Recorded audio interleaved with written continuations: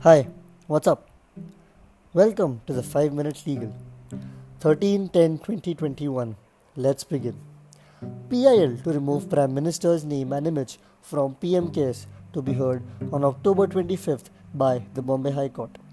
This petition was filed by the district president of the Indian National Congress Party, Thane, further seeking removal of the state emblem of India and the national flag, calling it a violation of the Emblems and Names Act 1950 and the State Emblem of India Act 2005.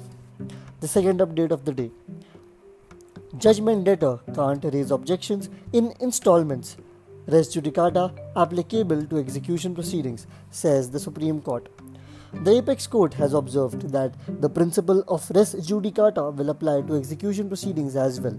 The court added that a judgment debtor cannot raise objections to executions in installments.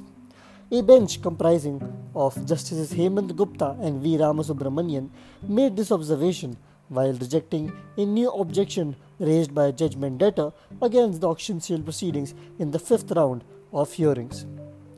The third update. Anticipatory bail can be set aside, says the Supreme Court. The Supreme Court has held that a superior court can set aside an anticipatory bail order if there was enough material to suggest that factors like gravity of the offence and the role of the accused in the crime were not considered by the lower court. The court reiterated the settled law that an appellate or superior court could set aside anticipatory bail granted by a lower court on the grounds that the latter did not consider material facts or crucial circumstances. A bench led by Justice D.Y. Chandrachud said a court, while considering an application for grant of anticipatory bail, had to consider the nature of the offence, the role of the person, the likelihood of his influencing the course of investigation, etc. The next update. High Court drafts government over petty cases against juveniles. Delhi High Court had directed release of detainees whose probe had been inconclusive for a year. The Delhi High Court on Tuesday came down heavily on the Delhi government for failing to comply with its order on terminating all cases against juveniles where inquiries are pending in alleged petty offences before the juvenile justice boards and have remained inconclusive for over a year.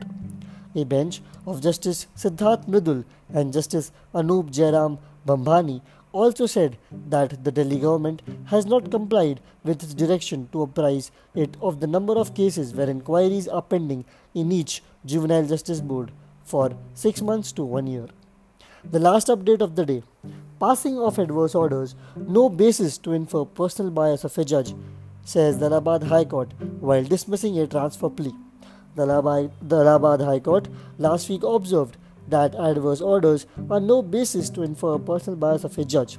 The court further noted that if this ground were to be permitted for allowing a transfer plea, the wheels of justice would come to a standstill. The bench of Justice J.J. Munir observed this while dismissing a plea seeking transfer of a Hindu marriage petition from the Additional Principal Judge Family Court Firozabad to some other court. That's all for the day, guys. Good night.